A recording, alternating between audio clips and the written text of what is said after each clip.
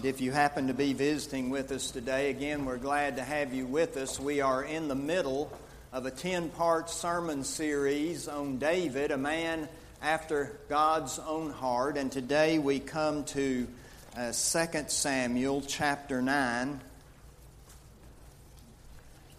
verses 1 through 13. There are lots of different ways one could deal with this passage, and I felt led to go with totally good news, and I think that comment will make sense to you as we get through the sermon. I'm going to read this particular passage for us today instead of a unison reading. It's full of names and places and lots of things that may even get me tongue-tied. So I'll begin to read it for 2 Samuel 9, verse 1. And David said, "Is there still anyone left of the house of Saul, that I may show him kindness for Jonathan's sake?" Now there was a servant of the house of Saul, whose name was Ziba, and they called him to David. And the king said to him, "Are you Ziba?" And he said, "I am your servant." And the king said, "Is there not still someone of the house of Saul, that I may show the kindness of God to him?" Ziba said to the king, "There is still a son of Jonathan. He is crippled in his feet." The king said to him, "Where is he?" And Ziba said to the king, "He's in the house of Machir, the son of Ammiel, at Lodabar." Then King David sent and brought him from the house of Machir, the son of Ammiel, at Lodabar. And Mephibosheth, the son of Jonathan, son of Saul, came to David and fell on his face and paid homage. And David said, "Mephibosheth." And he answered, "Behold, I am your servant." And David said to him, "Do not fear, for I will show you kindness for the sake of your father Jonathan, and I will restore to you all the land of Saul your father, and you shall eat at my table always." And he paid homage and said, "What is your servant, that you should show regard for a dead dog such as I?" Then the king called Ziba, Saul's servant, and said to him, "All that belonged to Saul and to all his house I have given to your master's grandson. And you and your sons and your servants shall till the land for him, and shall bring in the produce, that your master's grandson may have bread to eat. But Mephibosheth, your master's grandson, shall always eat at my table." Now Ziba had 15 sons and 20 servants. Then Ziba said to the king, "According to all that my lord the king commands his servant, so will your servant do." So Mephibosheth ate at David's table like one of the king's sons. And Mephibosheth had a young son whose name was Micah. And all who lived in Ziba's house became Mephibosheth's servants. So Mephibosheth lived in Jerusalem, for he ate always at the king's table. Now he was lame in both his feet.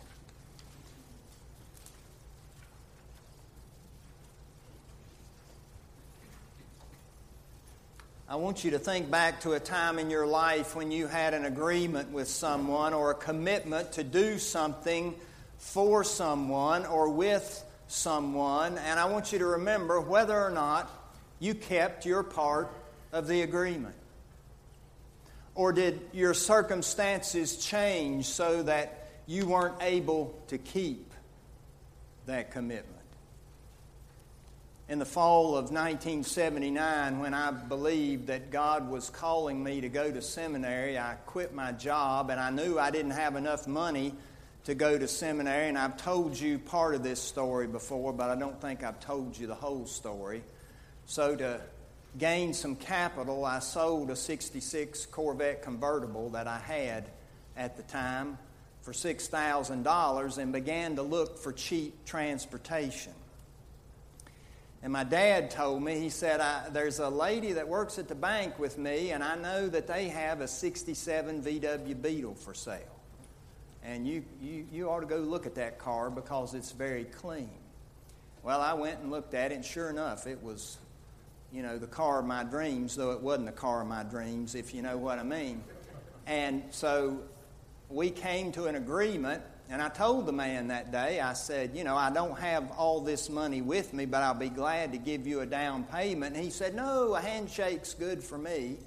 And I said, "Okay, that's good for me." And we shook hands, and we agreed that I would get the car a couple of days later. Well, the next day, he came walking into the bank, came up to my dad and said, "You know, I want you to tell Barry that I've decided to keep my VW. And I just want you to tell him that I'm just not going to sell it to him." And Daddy said, "I'm not going to tell him that. He said that y'all came to an agreement and he offered to give you a down payment and you said that a handshake was good enough for you. And if you're backing out of the deal, you've got to call him and tell him yourself."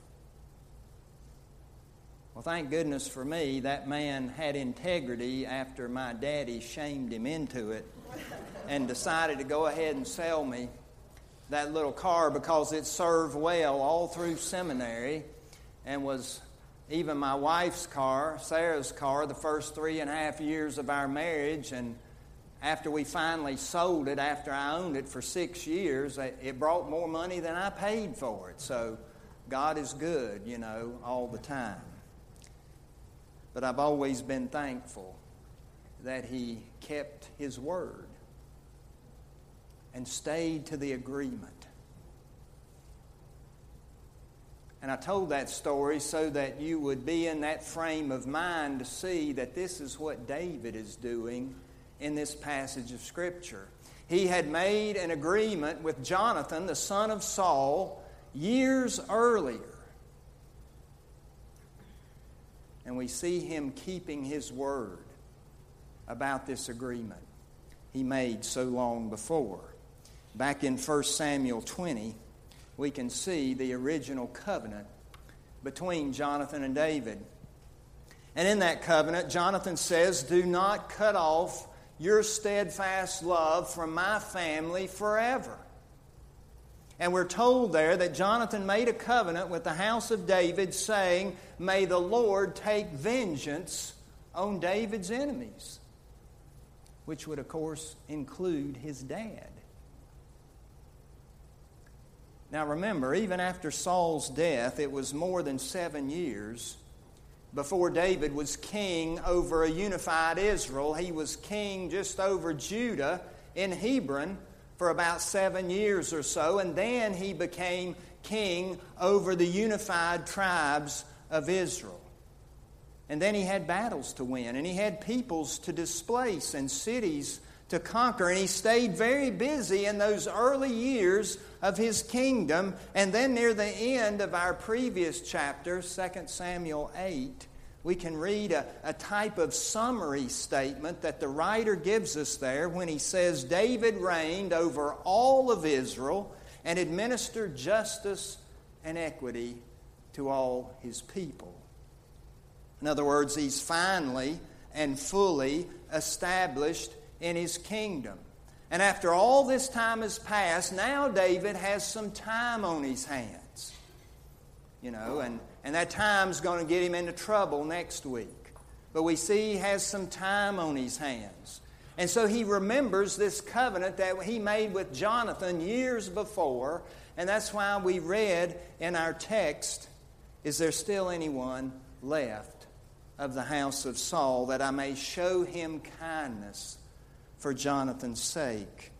And David remembers this covenant and wants to fulfill it, if possible. Now, when David uses this phrase about showing kindness, literally it's to do kindness. Is there anyone I can do kindness for?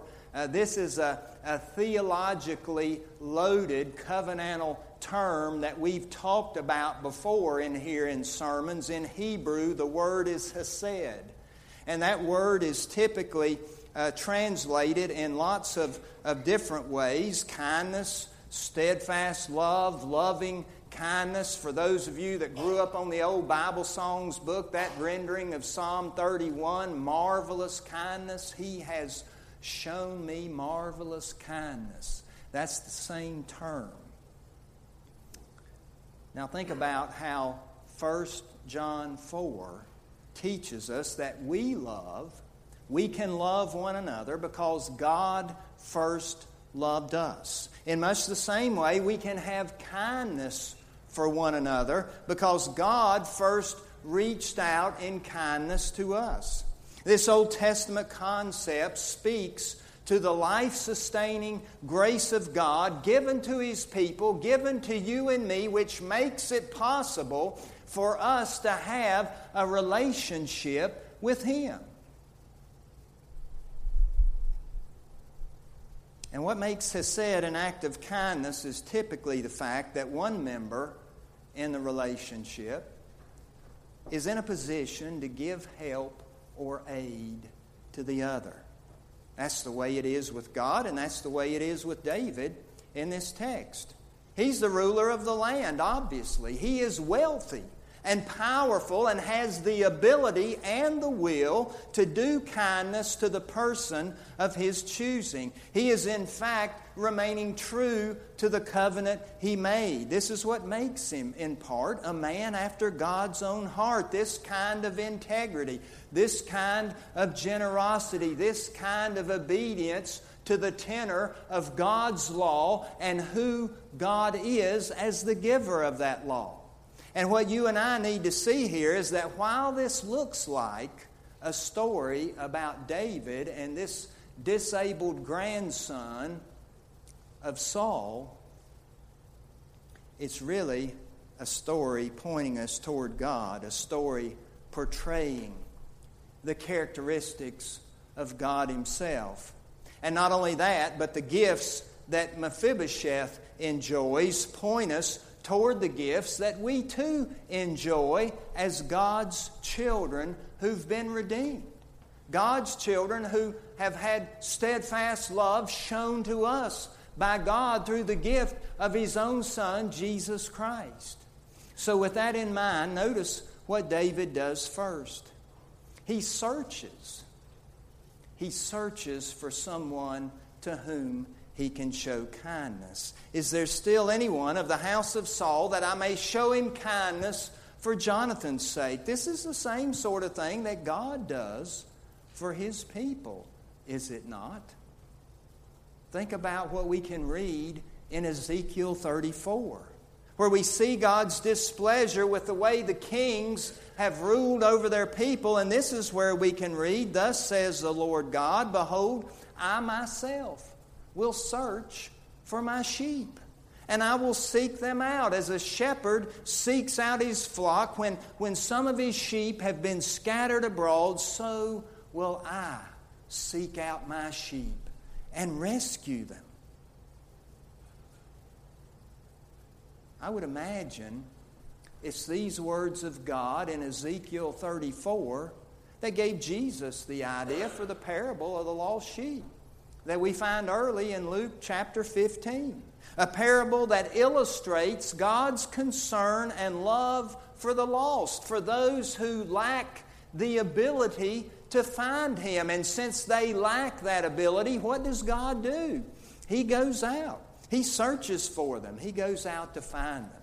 He takes the initiative, in other words. This truth is what John Newton speaks to in his wonderful hymn, Amazing Grace. I once was what? Lost. But now I'm found. If you're found, that means that someone is looking for you. And God in His grace was willing to go after John Newton, this person who served on slave ships, and convert him by the power of His Holy Spirit. And He gives us his testimony right there in that hymn of what God has done for him in his life, how He went after him, how He converted him. David does the same for Mephibosheth. And once David finds out about the life of this grandson of Saul, with the help of Ziba, this servant of Saul, notice that David's kindness can be seen in two blessings that he bestows on this son of his dear friend. And the first blessing is that he restores all of Saul's property, his entire estate, to Mephibosheth, which would have made him a wealthy man instantly. You see, Saul's grandson had been living with a man of means. We saw this man from Lodabar mentioned in our text. He'd been living with him, presumably because he couldn't provide for himself. How is he going to earn a living? He's disabled. And we assume that this man from Lodabar, this man of means, has kept Mephibosheth because of his former loyalty and or friendship to Saul. But now David gives him an inheritance. An inheritance which is something that you and I have from God Himself due to His covenantal grace in Jesus Christ. And we know we have this inheritance because that's what Scripture teaches. 1 Peter 1 tells us, by God's great mercy, you've been born anew to a living hope through the resurrection of Jesus from the dead, and not just to a living hope, but to an inheritance, which is imperishable, undefiled, unfading, kept in heaven for you. Notice all the ways the fallenness of this world cannot affect this inheritance. It's imperishable. That is, it will not decay. It's undefiled. It's not polluted by the evil of this world. And it's unfading. It cannot die or simply go away. This inheritance of salvation in Christ, which ultimately means eternal life, is kept, guarded in heaven for you and me. Another New Testament perspective on this same subject is found in the Apostle Paul, Romans chapter 8, when he writes, the Spirit Himself bears witness with our spirit that we are children of God, and if children, then heirs. Heirs of God and fellow heirs with Jesus Christ. In essence, what we see here is that David pays what Mephibosheth is not able to pay. David is able, just as God Himself is able to pay the debt for your sins and my sins, and does so willingly through the gift of His own Son, Jesus, given on the cross for all of our sins. This is part of what Paul's talking about in Galatians 3 when he says Christ redeemed us from the curse of the law. Anytime you redeem something or someone, you pay the price of redemption. This is what God does for us in Jesus Christ and His work on the cross. He's paying the debt we could never pay. And it's what David did for Saul's grandson. He paid the price necessary to provide him with his inheritance. And I think sometimes you and I forget that. I mean, we think about the cross. We think about that God loves us in Jesus, but we don't think necessarily what He's giving us, an eternal inheritance. We are a fellow heir with Jesus Christ. That's what Scripture teaches. But not only that, as part of that inheritance, He gave him once again the gift of family. And that's the second blessing we see here. Remember, David asked, is there anyone left in the house of Saul to whom I can show kindness? And this grandson of Saul is the only one mentioned. He's the only one left from all of Saul's family. And that's because all through the book of 2 Samuel you can read that the family of Saul and the family of David are warring, and David's family keeps getting stronger and Saul's family keeps getting weaker, which means more and more of them have been killed off. And that's why David, he's not sure whether there's anyone left or not. That's why he asked the question. And so this man Mephibosheth is all alone in the world. He has no family left. And look what David does. He gives him the gift of family. He gives him the gift of fellowship. You shall eat at my table always. He's going to be treated just like a son of David, just like a prince. He will eat at the king's table always. Now, that may not seem very important to you, but you know how important this kind of table fellowship is if you've ever been really lonely. In my second year of seminary, my summer internship was with this congregation. That was the summer of 1981, and the only people I knew in this church when I came here that summer were Bob and Mary Robinson and their children. And they were very kind. But I thought to myself as I entered into town, this is going to be a long, lonely summer. And then the powers that be had me staying with Miss Janie Rogers right down the street.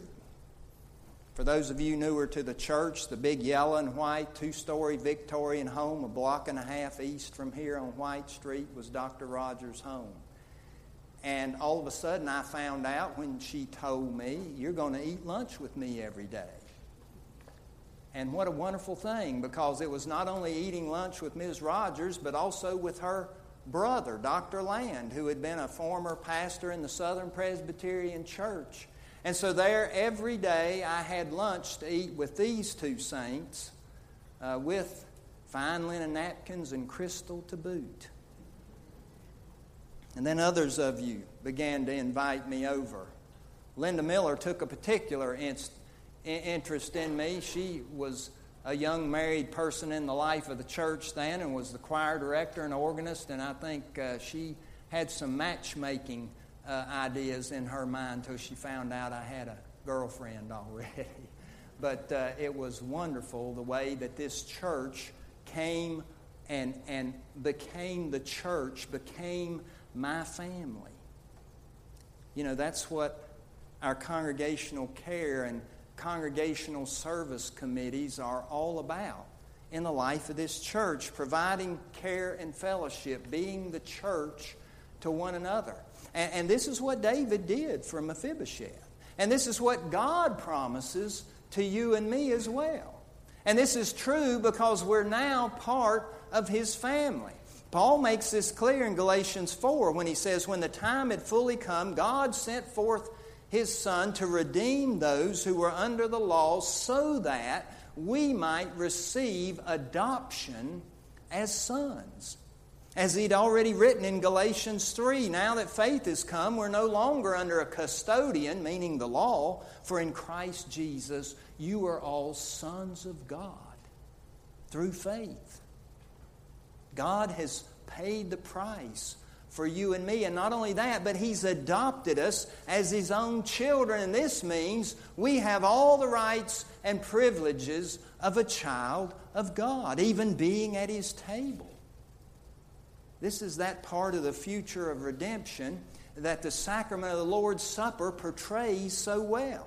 While it looks backward, obviously, by proclaiming the death and sacrifice of Jesus Christ, it also looks forward at the same time the sacrament does, pointing us toward that time of fellowship with God when we're all together in heaven with Him. Isaiah 25 speaks to this, where we read, the Lord of hosts will make for all peoples a feast. He will swallow up death forever, and the Lord God will wipe away tears from their eyes. You see, that teaching in Isaiah 25 is all over the New Testament. Death is swallowed up in victory. We see that in Paul's great chapter on the resurrection in 1 Corinthians 15. The wiping away the tears from our eyes, you know, that's in Revelation 21:4. And then Jesus takes this idea of this heavenly feast and reiterates it in the context of the upper room and the Lord's Supper as He says to His disciples, I shall not drink the fruit of the vine until the kingdom of God comes. And then He says a few verses later, I assign to you a kingdom that you may eat and drink at my table and in my kingdom. Now that specific verse speaks to the authority of the disciples, the 12, in a future time, but it also mentions this blessing of being able to eat at the table of the king. Revelation 19 picks up this same idea of a heavenly banquet where it talks about the marriage supper of the Lamb. So you see what Scripture's doing here. All of these very different ways of describing this blessing lead right back to the rights and privileges we have as children of God, as fellow heirs with Christ, all because of the grace of God at work in our hearts and lives through the power of His Holy Spirit. We must never forget that just like Mephibosheth was incapable of taking care of his own needs, we're not able to take care of our needs. He was not able to redeem himself. He was not able to pay for the inheritance that rightly belonged to him as a direct line descendant of King Saul. Neither are we. Rather, this grandson of Saul was sustained by David's grace, just like you and I are sustained by God's grace. That amazing, marvelous grace that is greater than our sin. We're sustained each second, every minute of every day by the graciousness of God in Jesus Christ. If you don't believe that, read Colossians 1 again. That's the good news of the gospel. Believe it and live in its peace and with its blessings. The same we see in this passage. Amen. Amen. Let's pray together.